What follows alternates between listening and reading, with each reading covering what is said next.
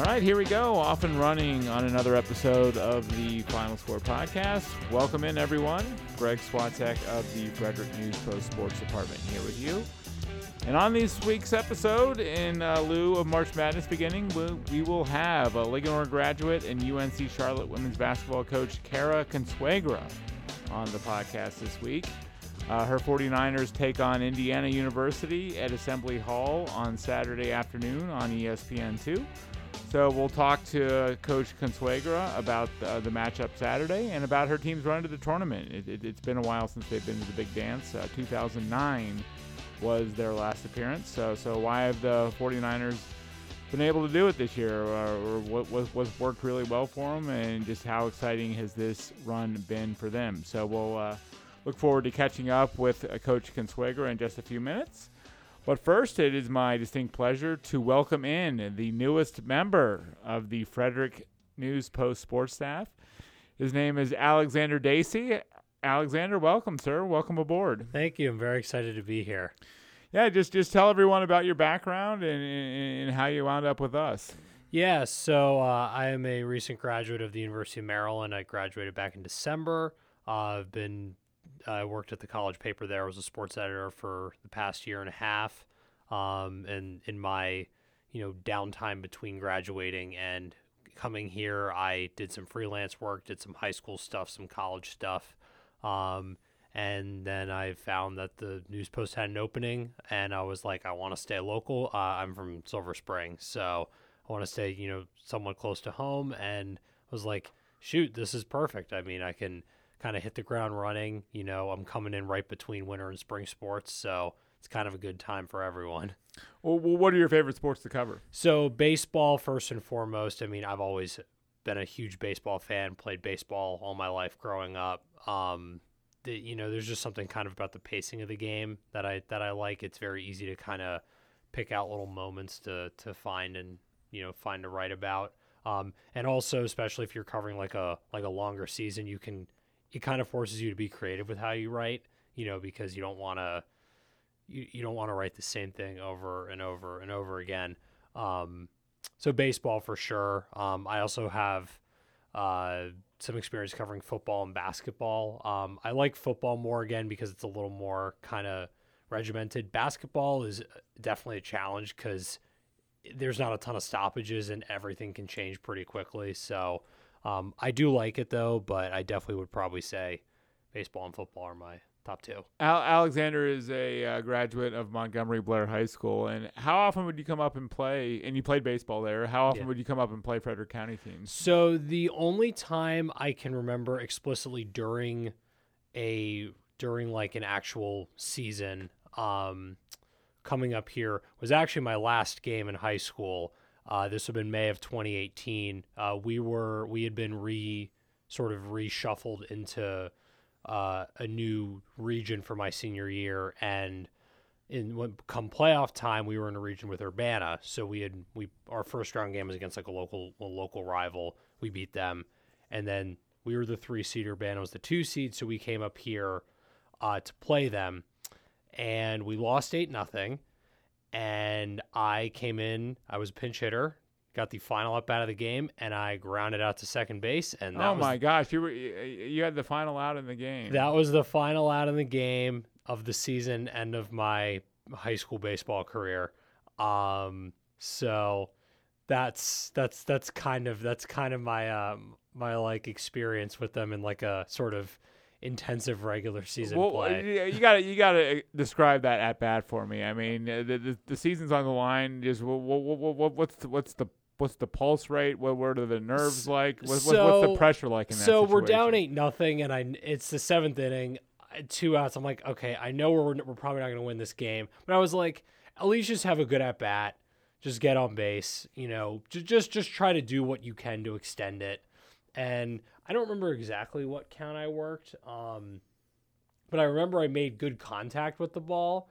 But as was often the case when I played in high school, it was always right at somebody. And so this was just a pretty easy, it was hard contact, but it was just a pretty easy one hopper right at the second baseman. I remember running down and being like, well, this is probably it, but I just got to run as hard as I've ever ran. And I'm not a very fast runner.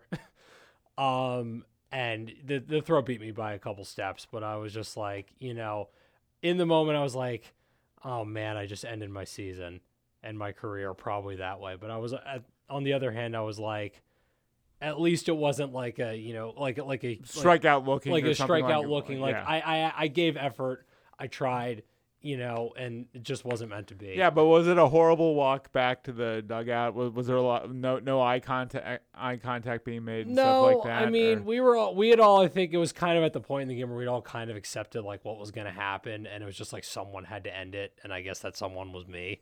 Yeah, right, you drew the short straw. I drew the short straw, but the good thing was I had been designated for that game along with a couple other people to basically be like our sort of like go-to relievers, because when I played, I was primarily a pitcher, and then I'd come off the bench and DH sometimes. I was never a great defender, so usually, and because I'm tall, they stuck me at first base, but we also had like 4 other first basemen, so it was like there's no need for me, if I'm like a good enough pitcher and I can hit somewhat well, might as well use me for that. So I remember I didn't even like take infield outfield like warm-ups with the team. They were like, we were using you as a pitcher. And then in the 7th inning, when it became clear that we were probably just done, my coach was like, all right, like go get a helmet. Like I'm going to want you to, like he wanted to get, all the seniors who weren't playing kind of one last round of at-bats. And so I ended up drawing the very last one. Oh my gosh, that's horrible. How good was your stuff as a pitcher? It was, so I was not really like a stuff person. I pitched to contact like pretty much exclusively. I kind of regularly threw a lot of strikes, and so I never threw hard, but I was good at locating, and I had, a decent fastball, 2-seamer, changeup, occasional curveball. So nothing like, not a crazy palette, but enough to like basically get hitters to swing, just kind of either drive it in the ground or just kind of pop it straight up in the air. I think my proudest pitching moment, this was in a summer league game, I think in 2016. I had a 4-pitch inning, followed by an 8-pitch inning, and followed by a 12-pitch inning. So I had 24 pitches in 3 innings. You're going to be the closer pretty soon at that rate. So that was kind of me when I pitched, was like I would never, nothing flashy, but it was like I just forced a lot of kind of easy contact that my defense would most of the time bail me out on. What were the MPHs on the fastball? So typically I think my senior year I sat like mid-70s. Okay. So nothing like, kind of just like an average high school fastball, nothing crazy. But, it got the job done. It got the job done. You got outs. Yeah. So did you ever come to Frederick growing up with family and friends, or was Frederick some faraway land up 270? So yes and no. So I do have family who is in this area. I've had family who's had a house here, more kind of up 26, so kind of more on the north end of town. And so we'd have like family, usually like Easter, Christmas gatherings, that kind of stuff. We'd have that, once, twice a year, and we'd come up here for that. And when I was younger, it was only 45 minutes away, but when I was younger, that felt like an eternity. And then obviously as I grew older and we would come up here, I'd realize, it's not actually that far. But handful of times a year we'd come up here. Sometimes, we'd come up to go to the restaurants, or because we had a couple of restaurants that we like up here. So, it was an occasional thing, but not definitely not like an all day, every day kind of trip for us. Right. And as you can imagine, as a Silver Spring native, Alexander falls on the Washington sports side of things. Big Nats fan, and I'll ask you about the Nats World Series win in a second. But Nats, Caps. Yeah. You've disavowed the Commanders. I've disavowed the Commanders because of Dan Snyder. And that was as of a couple years ago. If any of my family members are listening to this who are diehard Washington football team / Commanders fans, I'm very sorry, but also not sorry. Yeah, because you guys had season tickets growing up. Yeah, so my family has had season tickets for the Washington football team Commanders. Season tickets in the family going back to the mid-50s. Yeah. And we all finally gave those up in the last couple of years. And so now, part of it is, again, just like there's not interest. Part of it is Dan Snyder. Part of it is cost. Like, it's ludicrously expensive to go to one of those games. And to get a mediocre at best product, it's really just not worth it. Right. And again, like, even for me, I wasn't going to games. Like, the last time I think I went to a game was, probably 2016 at this point.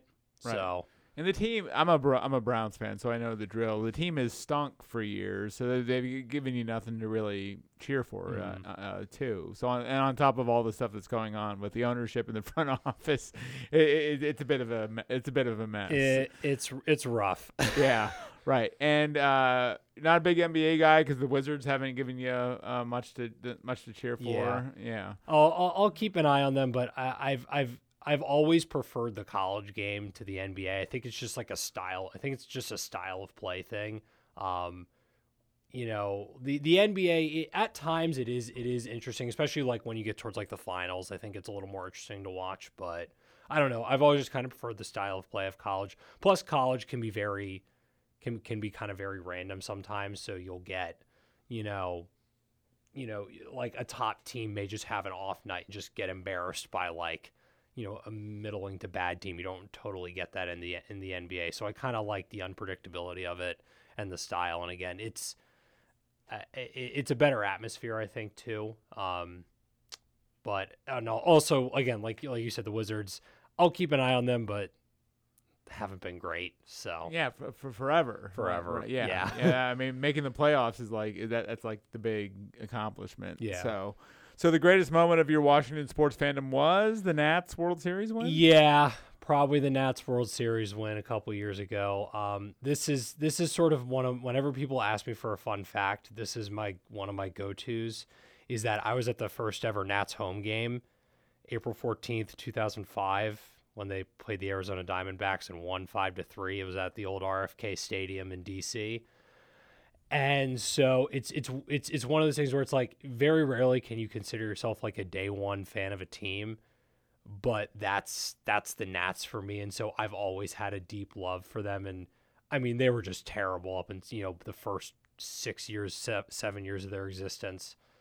And then 2012 happened and they were great.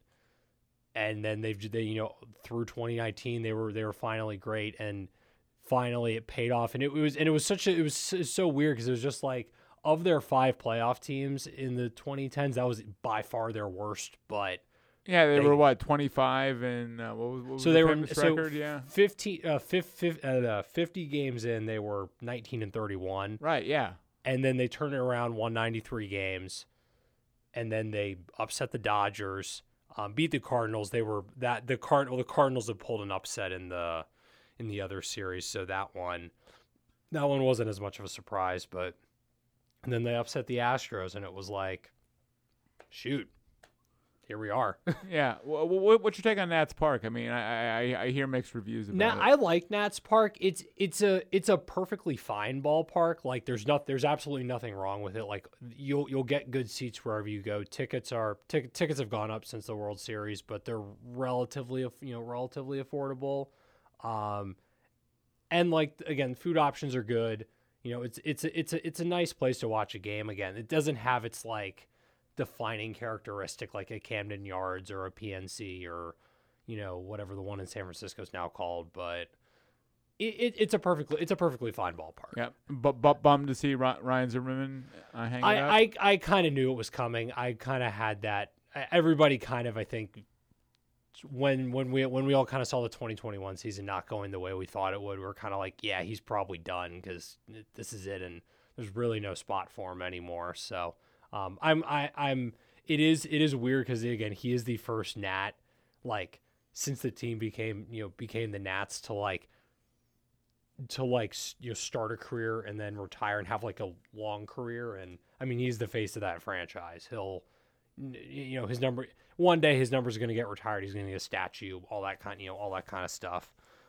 It's weird, but I think is kind of the right time, which I think made it a little bit easier to handle. Well, was Bryce Harper's exit a dark day? Oh, I have very mixed feelings about Bryce Harper. On the one hand, he deserved to get paid.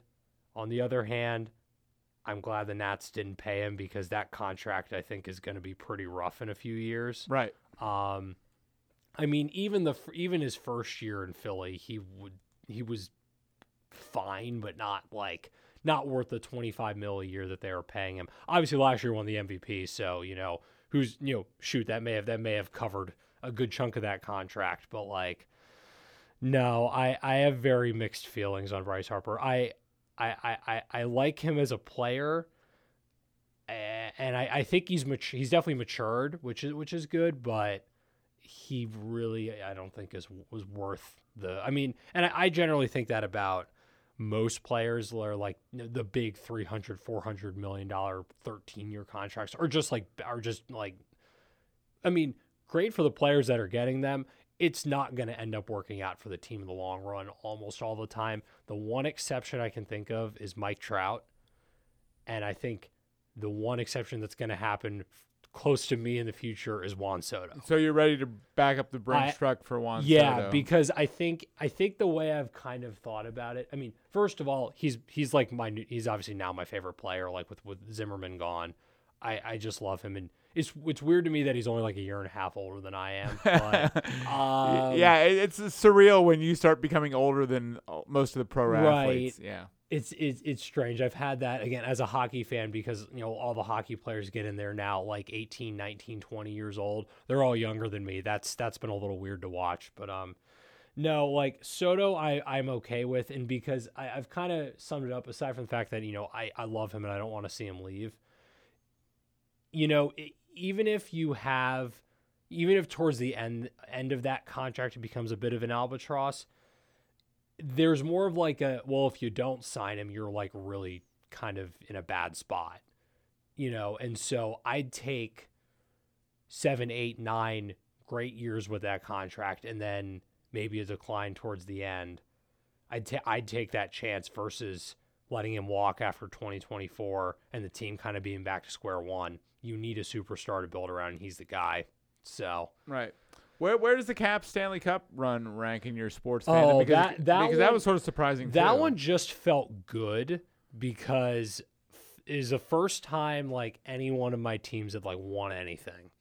That at least that I can remember since I was alive. I mean, Maryland won Maryland men's basketball won when I was 2. I didn't remember that. I don't remember that at all. But that one just felt good because you got the monkey off the back, right? They finally won a championship. Everyone's happy. It was the first time the entire city could rally around a sports team in God knows how long. I really got into it. And the thing was the game 5 when they won was 2 days after my high school graduation. So it was kind of I was this is a nice little kind of gift for me that I graduate high school and I'm going out. I was in the arena watch party for Game 5. My friend had an extra ticket for that, so I went with him, and it was just a blast. And it's just one of those things when you're just you're just kind of just breathe, and you're we finally won something, and it's so good.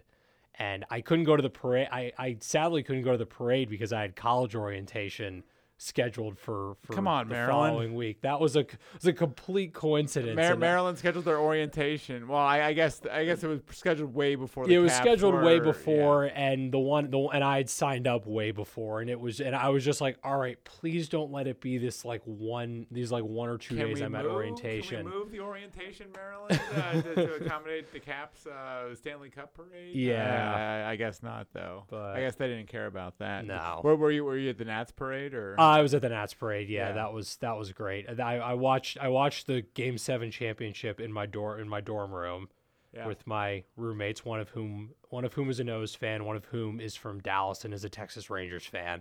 Okay. And it was kind of surreal.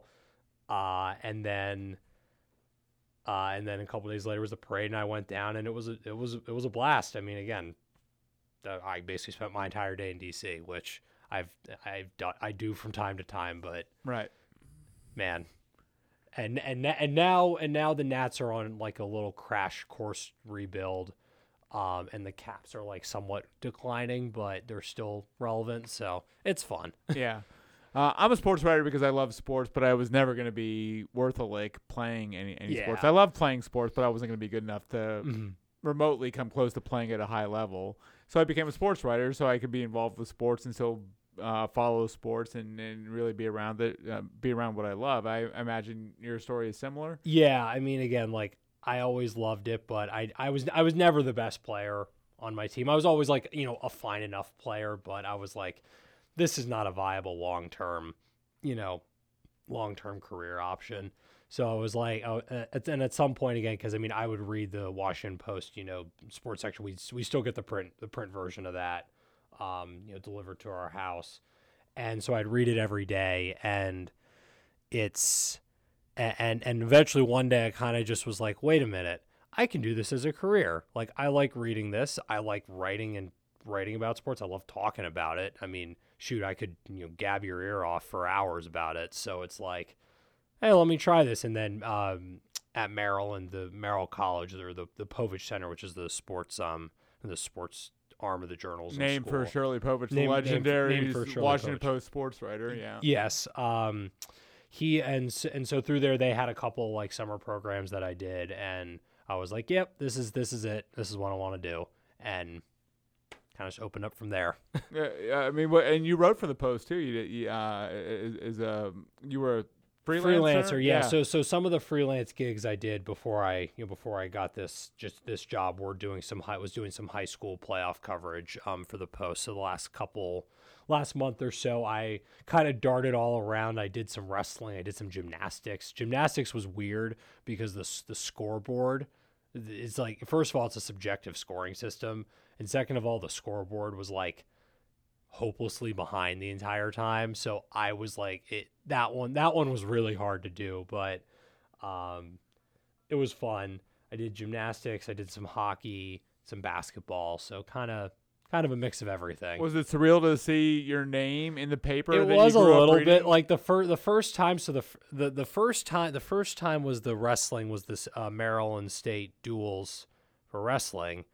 And I ended up, there were teams in the coverage region that were in 4A and 3A. So I wrote about those two, and it went in the paper the next day, and it was Super Bowl Sunday. So my name was in like the Super Bowl Sunday edition. And I was like, this is weird. Like, I don't know if I'm going to get used to seeing this. And even again, like I had a couple more go in. And it's one of those things where it's like, I got a little more used to it, but I'm also just like, man, my name is like in this paper that I've read for the last 15, 20 years of my life. Yeah. And it's just there. And I'm like, okay, it's kind of weird. I don't know if I'll get used to it. Eventually, I feel like one day, like most places I'm kind of at this point kind of used to seeing my name in a print paper just because I've done it, enough times. And I mean, I think the first one that I'm getting in tomorrow, or I guess I don't know when this is going out, but when the Wednesday paper, Frederick Keyes manager. I did a little story about the Frederick Keyes manager and Joe Oliver, a name baseball fans will know. Yeah, and so I did a little write up on him, and my name's in there. So I'm a guy who has like a physical copy of every single paper that his name has been in. So I'm gonna grab that one. I'm gonna grab, be like, okay, I have one. Now I can I can run with it. Yeah. So. We write about high school athletes all the time. Did anyone write about you as a high school baseball player? No. The only time I've been in any news, so let me backtrack. So no, for being an athlete. The only time I can remember Blair baseball being written about when I was on the team was my junior year. We got to the state quarterfinals, and we were playing Northwest High School in Germantown. And we were like the top two teams remaining, so the general consensus was like, whoever wins this is probably going to win states. And that was our fourth game in 5 days because of rainouts. We took an early 2-0 lead and held it into the 7th inning. And then in the bottom of the 7th inning, they got 2 guys on and a storm came, washed out the rest of the game. So we picked it up the next day, and then Northwest walked us off 3-2 and won the state title. So that's the only time when I was there that we were in the paper. I saw that in the paper, and I don't even think I read the story. I was just like, I can't read this. Like that game just hurts. But then the only other time I've actually been in the paper as like a subject, I wasn't even interviewed for this, but there's a photo of me in the Gazette, which does not exist anymore, but it was like it was kind of a regional paper for Montgomery County. Right. That like a weekly. It was like a weekly that the Post, I think the Post like owned it. Yeah, they did. And back in 2011, there was a chess tournament in Silver Spring, and I was part of my elementary school's chess club, and so they sent a couple of us to this tournament, and I'm playing a chess game. And I don't remember what ended up, how I ended up doing, but afterwards this guy comes up to me, he's like, "Hey, what's your name? Can you spell it for me?" And I saw you had a camera. I just assumed it was like for the tournament, right? Not, just a tournament. And then a publicity thing. Yeah. And then I get the Gazette next week, that comes with the Post a couple days later. And it's like Alexander Dacey plays like a chess match at the like chess tournament. I'm like, I'm just like right here on the front page of the Gazette. So that made its way on the fridge, I'm sure. It actually, I think it did. It's now like in some folder in my house, but yeah. See, the people here in Frederick County, they don't realize how spoiled they are to have us around, because we write about all their high school events, whereas the folks in Montgomery County and Prince George's, even all the Northern Virginia areas, the Post is the primary source of the coverage, but the Post is this huge national publication that doesn't have the time and resources and space to devote to high schools like we do. So right, and it's one of those things that's kind of a shame when the Gazette went, because the Gazette did a ton of that, right? Back in Montgomery County, and then after that, the Sentinel kind of picked up some of the slack, but not all of it, and then that folded a couple years ago. So, It is cool. It is again kind of cool that you have like sort of a dedicated you have a dedicated sports section for the 10 sports. High schools here. Right, yeah. Well, your story is very similar to mine. I grew up reading the sports section over breakfast every day. Mm-hmm. Never going to be good enough to play, but I'm like, how can I get a job where someone pays me to do something sports related? So journalism became my track. So. Well, welcome aboard, man. It's great to have you. We'll have you on most weeks. I think we'll get John back in here from time to time too. But welcome aboard, and it's great to have you. Of course. All right. When we come back, we will talk to UNC-Charlotte women's basketball coach Cara Conseugra. Stay tuned here on The Final Score.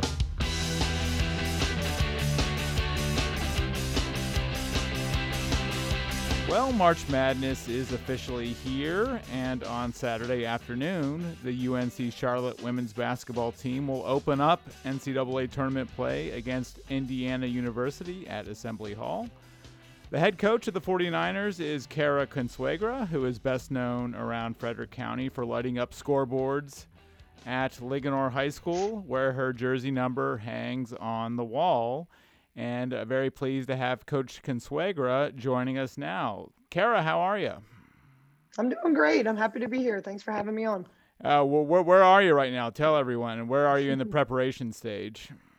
Well, right now I'm in Charlotte at my home, and we don't play till Saturday, so we'll leave out for Bloomington on Thursday.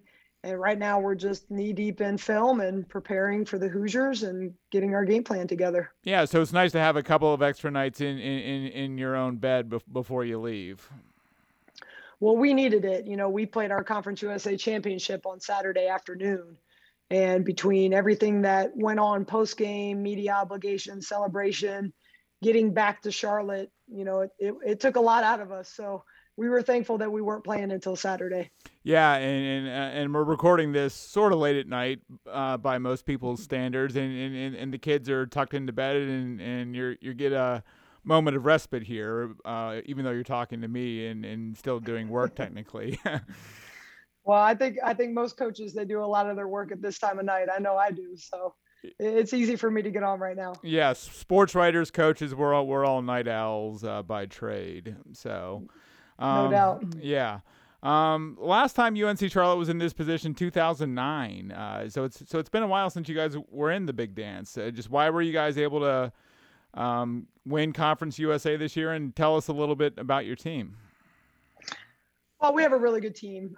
We were preseason picked to win the league, and so we kind of felt that pressure all year long. And I think, the reason, we had so many people respect us from the beginning is we brought back a great combination of really good players and then brought in, some transfer that really bolstered our roster. And Octavia Jet Wilson, who is the Conference USA Player of the Year, was coming off a fantastic season last year where she was arguably the best player in Conference USA last year.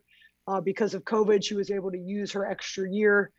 Bringing her back was absolutely key to us being good this year. But again, I mentioned the transfers: Kiki McKinney from Kentucky, Michaela Boykin from Duke, Cameron Roach from Kentucky. Still have Jada McMillan, my point guard, who's been a point guard for me for 3.5 seasons. So a lot of veteran players certainly contributed to how good this team is. How much did you guys feel that pressure of being the preseason favorites? I don't know. I would talk to my players occasionally, and they really didn't let it bother them. I mean, anytime that we went through a streak where maybe we weren't playing well, or certainly in our non-conference was not stellar by any means in terms of our record, although our schedule was extremely difficult. I would ask our players, like, are you feeling the pressure? And, they said they were good. They never said it got to them. I think for me as a coach, there was times I felt the pressure. I mean, when you're picked number one and, all the expectations are for you to win. And I just mentioned our non-conference was not spectacular in terms of our record. So, you feel that a little bit, but we just tried to stay the course and focus on one day at a time. And I think that really helps. I don't see many gray hairs yet, Cara. I have a good hairdresser. Okay. So you couldn't have been feeling that much pressure, but just take us through the moment. What was it like when in the championship game, cutting down the nets? Just what was that like for you and for all your girls? Oh, it was amazing. Just so much hard work. I think, for a program like ours, this is only the third time that Charlotte's been to the NCAA tournament. And our program has been really good for a long time. It was good prior to me. Whenever I leave here, it'll be good after me. But, for whatever reasons, it has been difficult to get to the NCAA tournament. So I think when we finally did that this year, there was so much relief, but also just thankfulness, being grateful. So many years of hard work. It's not just this year. And I think that's sometimes what, people don't understand. It's years and years that go into this type of moment. And to get to the top, it was really emotional. It was emotional to watch our kids celebrate. It was emotional, with my coaches. It was emotional with my family. And it was a lot of fun. You've been at Charlotte for more than a decade now. 2011 was your first year there. What was the state of the program when you took it over? It was good. Again, I think their last NCAA appearance before me was in 2009. Yeah, so right on the heels of that, yeah. Yeah, so on the heels of that, when I got there were some changes that needed to be made. So we went through, we had good years right off the bat. My first year was pretty good. My second year was the best season I had prior to this season. And we had just missed the NCAA. We were actually one of the first 4 teams out at that point in time. So we were taking over a solid program. But, then we changed leagues. We went from the A10 to Conference USA. That was a big change that we had to kind of navigate through. And so there's just been a lot of different things that have happened throughout the time. But Like I said, we've always been good. We've always been a good program, always been highly respected in women's college basketball. Yeah, I'm looking over your track record here. You guys don't have a losing record in conference play with you at the head of the program there. So that there's something to be said for that, especially when you're changing conferences and stuff like that. Your consistency has been high, and I know coaches always look for consistency. Yeah, no doubt about it. And when you look at our overall records through the year, some of that can be deceiving as well, because I typically schedule really tough in the non-conference. I mean, even this year we were 4-6 in the non-conference, but we had by far the toughest schedule of any team in Conference USA. Yeah, so records could be deceiving that way, right? Absolutely. Like I just don't believe in creating a cupcake schedule. I also know that we're in a one bid league. So quite frankly, if we don't go out and challenge ourselves to be able to beat some Power 5 schools or some schools that are ranked really well in the net, we have to win our conference tournament. And so to me, it's a win-win. Like, it doesn't matter if you lose those games. It matters, but it doesn't matter in the scope of things, because we're a one big bid league anyway. So you might as well go out and schedule them, try to beat some of those teams, and then possibly, be able to steal a second bid from our league. So that's kind of always been my philosophy. And then when my team has gotten to conference play, we've always been pretty good. And a lot of that is because we were tested in a very difficult way in our non-conference. Yeah, I mean, you've now played and coached at a pretty high level. You were in the WNBA playing, and you were great in high school as a player, and now you've coached at a high level. Is there more pressure being a player or a coach in these types of situations? I would say definitely a coach. And I don't know if it's even pressure, if it's just anxiety. I know as a player, I played in state championships. I played in Big Ten championship games, NCAA tournament, played in the WNBA playoffs, and I never felt like I feel as a coach. And I think that's because as a player, you just feel like you're in more control of it. As a coach, you don't really feel like you're in control. You're trying to make the best decisions that you can, and you're trying to, put your team in the best position to be successful. But at the end of the day, the kids are making the plays. You're not making the play. I think when you're a player, you're making the play, and it just is this very different feel, in my opinion. And so I've certainly found myself through the years in these big games as a coach, in tight games as a coach, feeling probably way more nervous than I ever felt as a player. How hard was that adjustment for you when you're not in control anymore? You're not making the shots. It's hard. I mean, for me, I thought it was really hard. It'd be interesting to hear. I've never asked other coaches about that in terms of how they feel, but for me, it was hard. Because again, it's just a whole different feeling. You make the call and you look and you watch and you wait, instead of being right there, in the moment, making the decision, making the shot or whatever it might be. So I don't know if I've ever fully adjusted to it, to be honest. Yeah, I mean, what's the toughest part? Just not being able to make that shot, or just what's the most nerve-wracking part of it? Well, I think it is just what I said, like feeling that you're not really in control of it.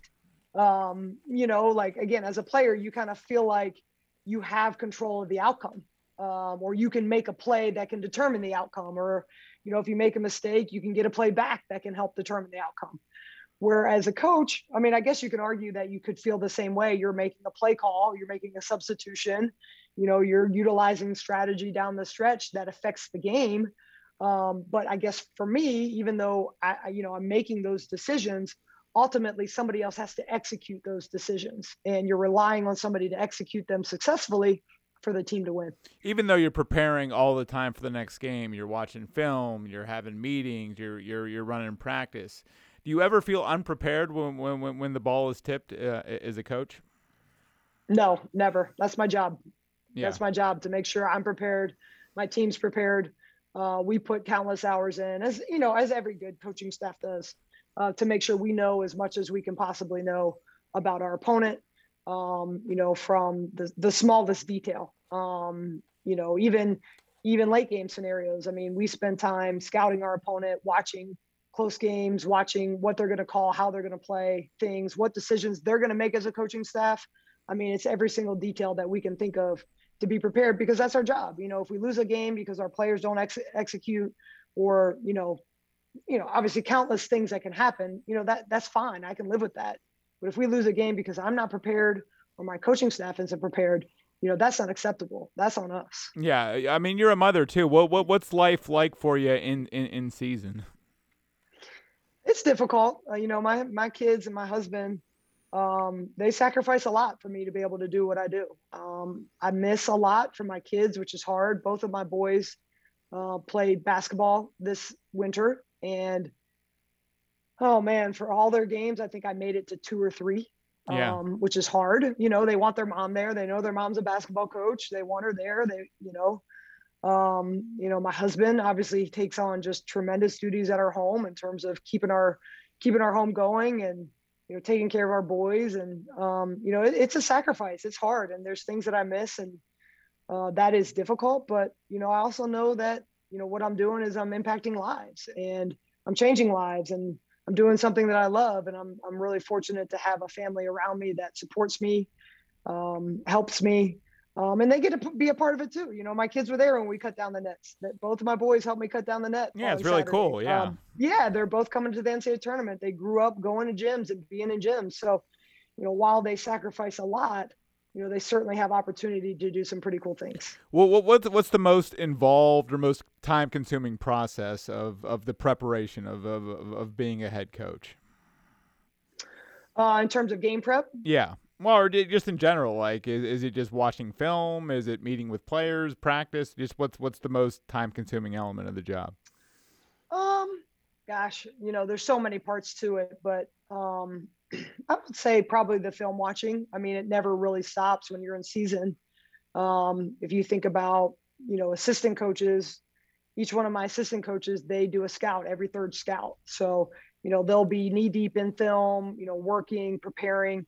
And then when their scout's over, they take a day or two off and kind of focus on recruiting, whatever it might be. And then they can start again. As a head coach, there literally is never a day that I don't watch film from when practice starts in October until our last game in March. So, excuse me, it's time consuming. There's days certainly that you're like, man, I could just, I'd love to just sit on the couch and watch something on Netflix like a normal human being. But, to me, if you do that, you get behind. And once you get behind, it's really hard to catch up. So it's constant. Yeah. Do you ever allow yourself a couple of hours even after a game to enjoy a win, to reflect on a loss, or is it always just right on to the next opponent? You're all like hours, minutes after the game, you're already breaking down film of the next opponent. Yeah, I'll start breaking down film that evening usually.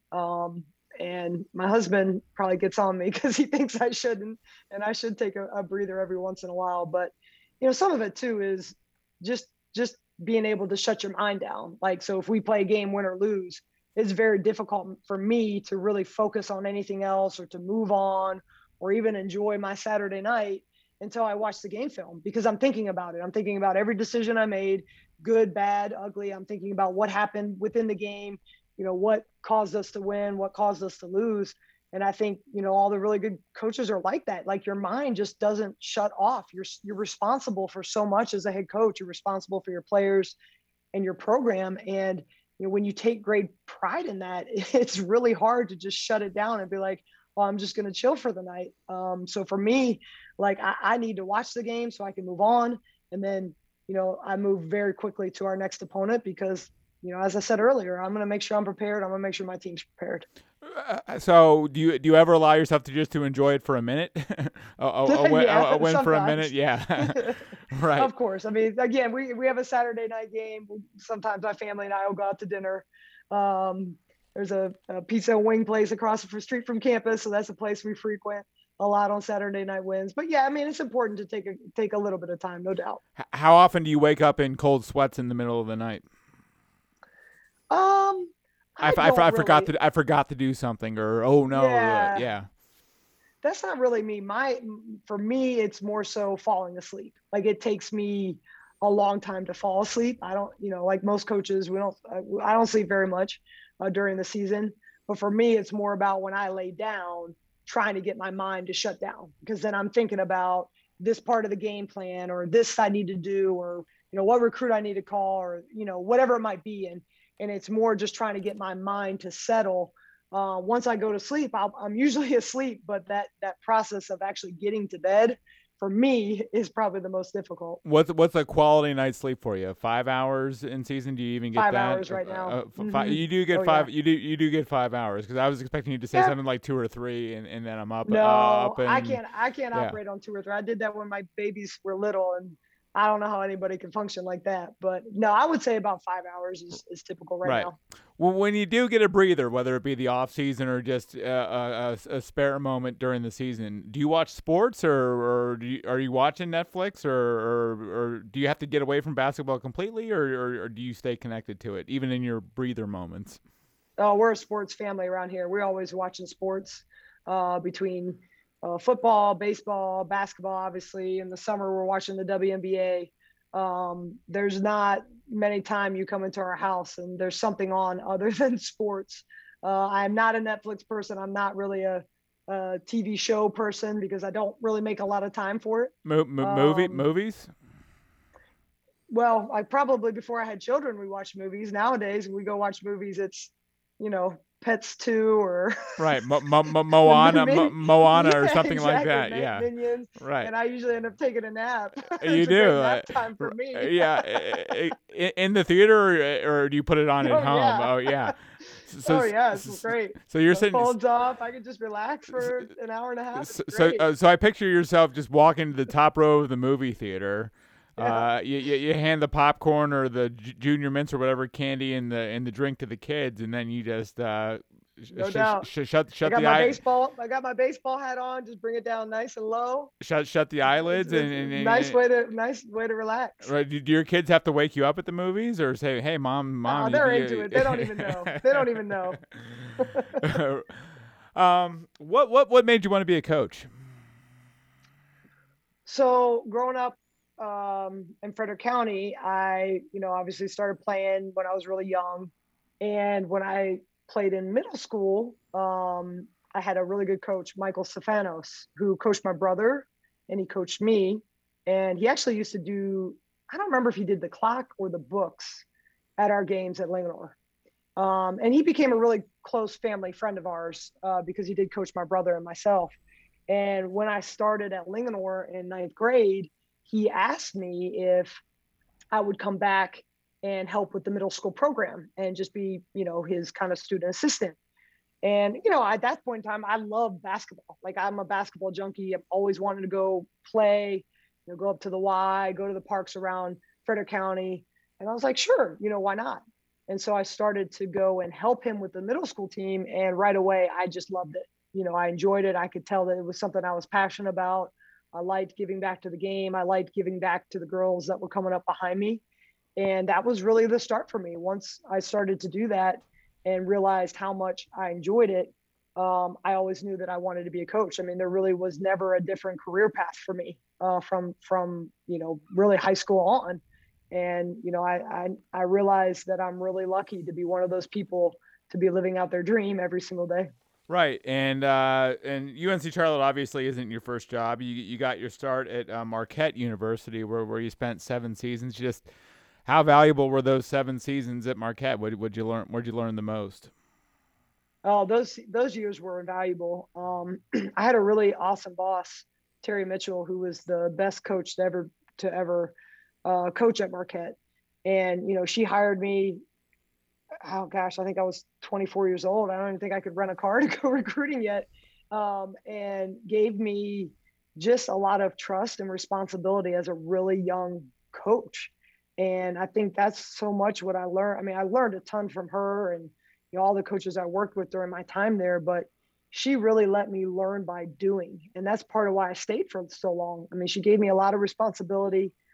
I was able to develop our guards, our point guards, scout. I mean, I scouted I'll never forget this. I was an assistant coach, first year assistant coach, never done a scout on my own. I had prepped them and done them as a graduate assistant when I was at Penn State, but I had never done my own scout.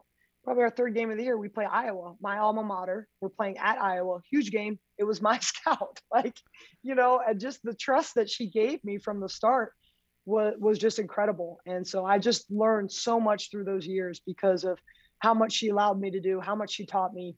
And I'm so grateful for that. I mean, I think a lot of the way that you learn is by doing. And, having the opportunity to work with kids and experiment and do different drills in terms of player development, and having the opportunity to actually scout and come up with a game plan and thoughts in the game plan, and not just, here's the scout and then the head coach do it. Like, I was part of that meeting. Like, I had a say from the beginning in terms of how I felt like we should play people. Man, that stuff taught me so much. When the coaching vision was materializing for you, Cara, did you ever think about coaching in high school, or was college coaching always your path? I always wanted to coach in college. I think I just always felt like that was the highest level. I mean, at that point, there wasn't, the WNBA, I guess, kind of started shortly after I graduated, but I always kind of felt like collegiate coaching was kind of the pinnacle of coaching. And that's really what I wanted to do. And never really thought anything otherwise. That was always my goal. Again, I'm lucky to be living that every day. What was your time like in the WNBA? Short. Yeah. But no, it was a great experience. I mean, let's be real. I was a 4th round draft pick, really wasn't expected to make the team. But if anybody in Frederick County remembers me, I wasn't quite the person that would come in and just lay back and not fight for something. So they brought me into training camp, and, I was my own feisty self, and I worked my tail off, and I won a spot on the team, I think, to probably a lot of people's surprise. And it was an awesome experience, just playing at that level, at a professional level, so different than college, but to be able to say, hey, I did this. I remember in college coming back, visiting home and going to a Mystics game. And I remember, that was probably in 99, maybe. And I remember going with my parents and saying, you know what, I want to do this. I want to play in the league. Like, this would be unbelievable. And then to just, again, say, wow, I did that. It wasn't long, but, for me to make a WNBA team when, certainly as an underdog, was just a really, really amazing accomplishment and something I'm really proud of. Does any of your feistiness come from the late, great coach at Linganore, Coach Brian Matthews, or did he just facilitate and channel that for you? Well, I think him and I, we always, whenever people ask me about him, I always say that him and I were very much alike. And he, I had it in me when I got to him, but certainly he encouraged it and facilitated, my passion, my energy, my grittiness. I mean, everything that makes up me made up him. And I think that is, there's a lot of reasons to look back and say why we were really good at Linganore High School during my years. But I think that had a lot to do with it. I mean, you have a head coach and a player who, really kind of operate the same way. And when you can combine that and, it creates trust, it creates belief among the entire team. I really do think that is a reason for our success. Right. How often do you have those symbiotic relationships with your players at Charlotte? How often does it happen? To that level, probably not a lot. I mean, I think you always have relationships with your players, and, you're always trying to build them and help them grow and help them to, kind of live out the values that you have as a head coach and as a program. But, to have a player that really clicks at that level, it happens occasionally, in my opinion. My player this year, Octavia Jet Wilson, is very much like that. Her and I are very much alike. I'm probably a little more animated than she is, but we are very much alike, and she's a DMV kid, so it's not surprising. And we've had the best season in the history of Charlotte women's basketball. So when it happens, it's really, really special. But at that level, that deep of a level, I wouldn't say it happens all the time. Yeah.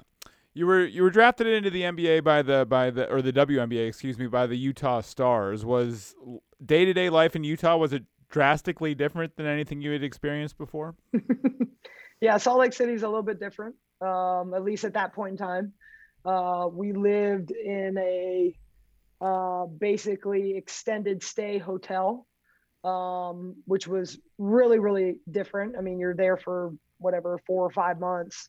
Not a very homey feel, in downtown Salt Lake. And if anybody listening has been to downtown Salt Lake at that point in time, it was not very happening.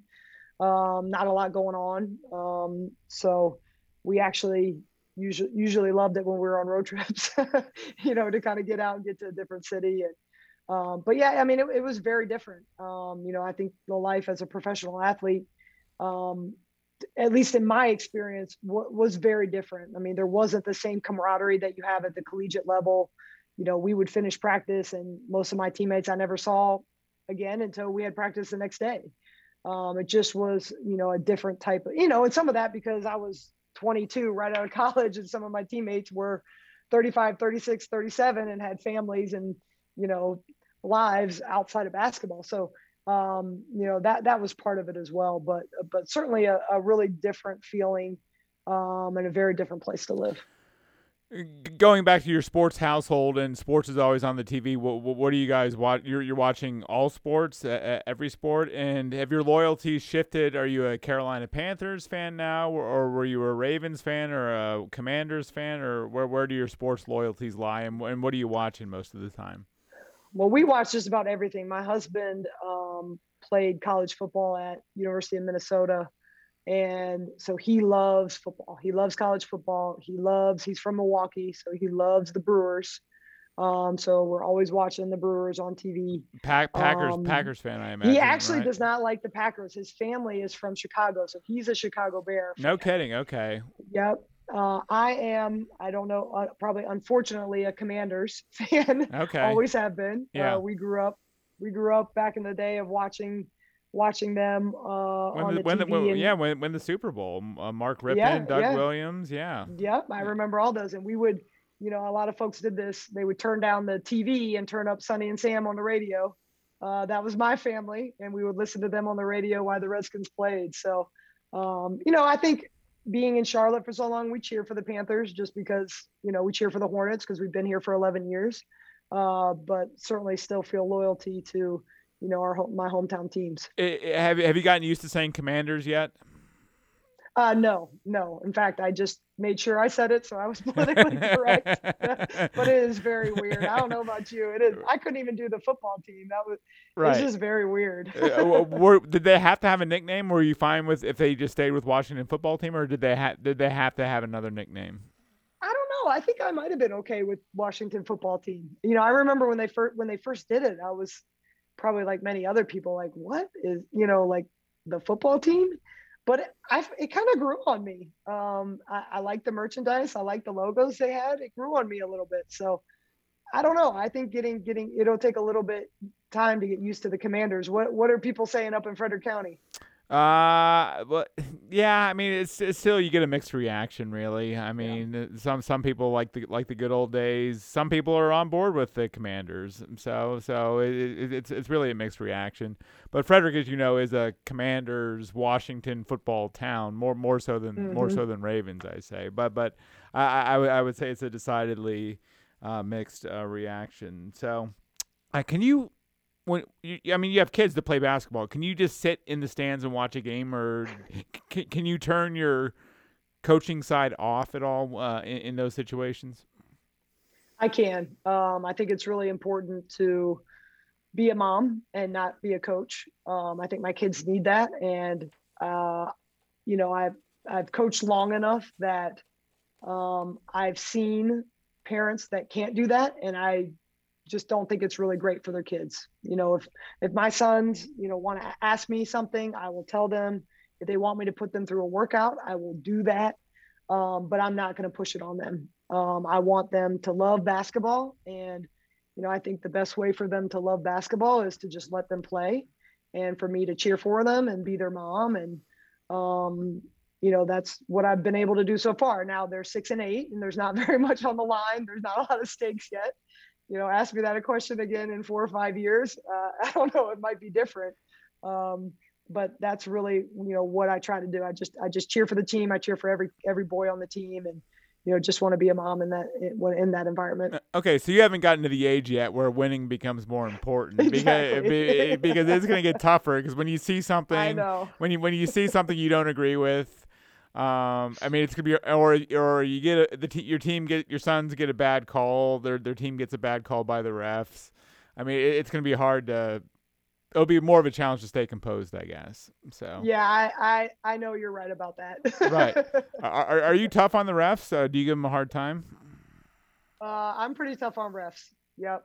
Now, with that being said, I've only had one technical, and I actually got my first technical this year, first time in 11 years, and it wasn't even. I didn't even earn it. How'd you get teed up? I didn't even earn it. I'm telling you, Greg. We played at Wake Forest this year, and I just felt that my team was getting clobbered. We're a team that we really rely on paint touches, paint scores, getting into the defense. And I just felt like we weren't, getting any calls. And we had a ref. I can't even remember his name, but he was a ref that I wasn't familiar with. I didn't know him. He didn't know me. I was just getting on him about that. I felt like my kid got fouled a couple times.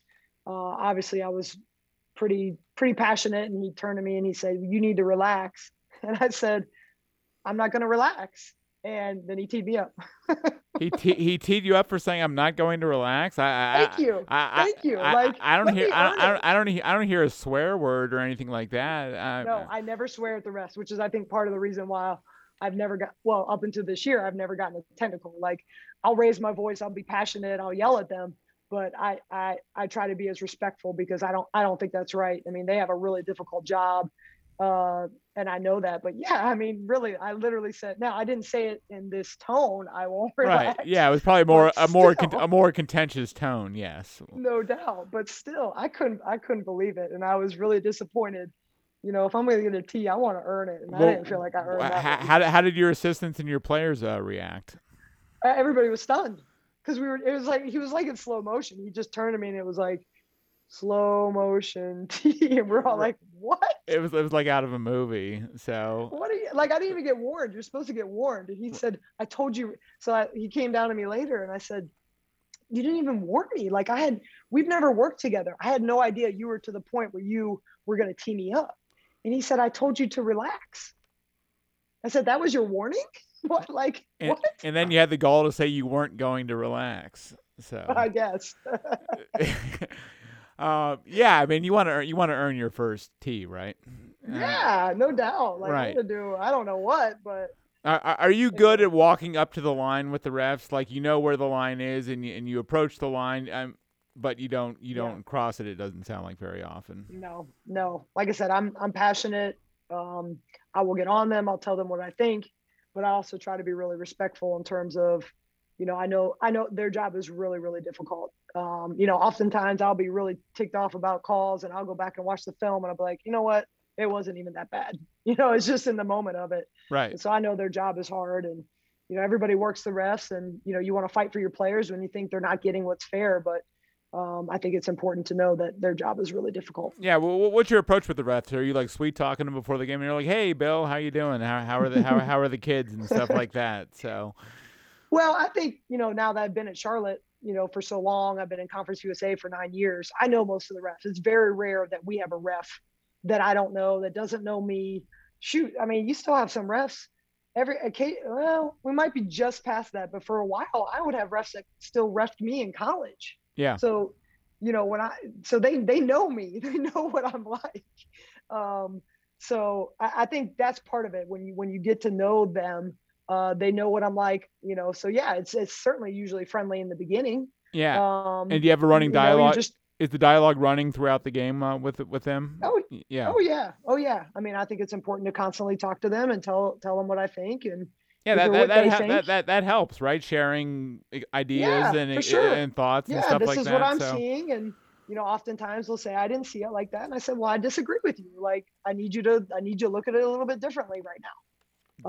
So I do think it's not just like, again, in my opinion, not just yelling at referees, it's having a conversation with them. Like, you're working together. And sometimes I think people don't see it that way, but you really are. Right. Just don't say you're not going to relax, Cara.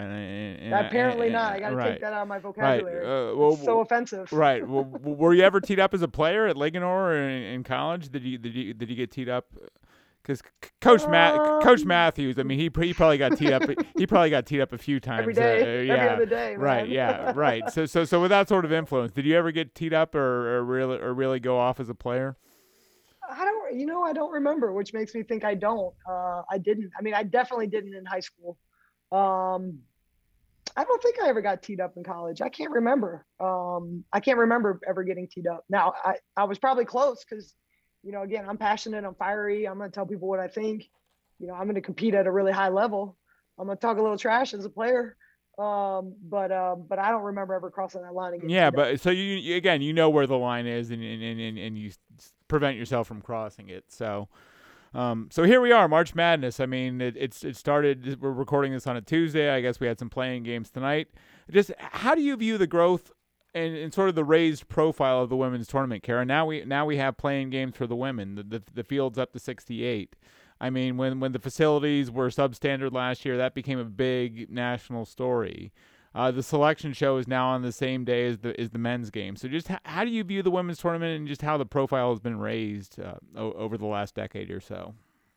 Well, I'd say it's long overdue. I mean, and that's really come out in the last couple of years that, when you invest in women's sports, there's people that want to be a part of it. And, you can see, the numbers that are going up in terms of people watching games on TV from, college basketball to the WNBA to, folks wanting to, companies wanting to invest, but not really being able to. I mean, I think that's one of the biggest things, in March Madness for men's basketball. There's been, years and years of corporate sponsorship.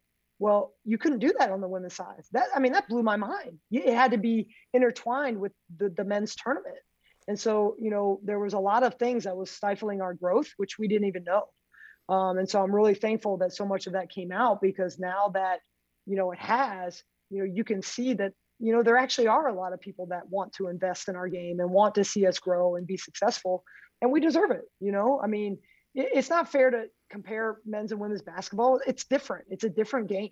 And there's so many people that still want to compare it. Women aren't exciting because they don't dunk or, whatever excuse they want to make, but it's a different game. And, there are people out there that enjoy women's basketball, that enjoy it maybe more than men's basketball. And that's okay.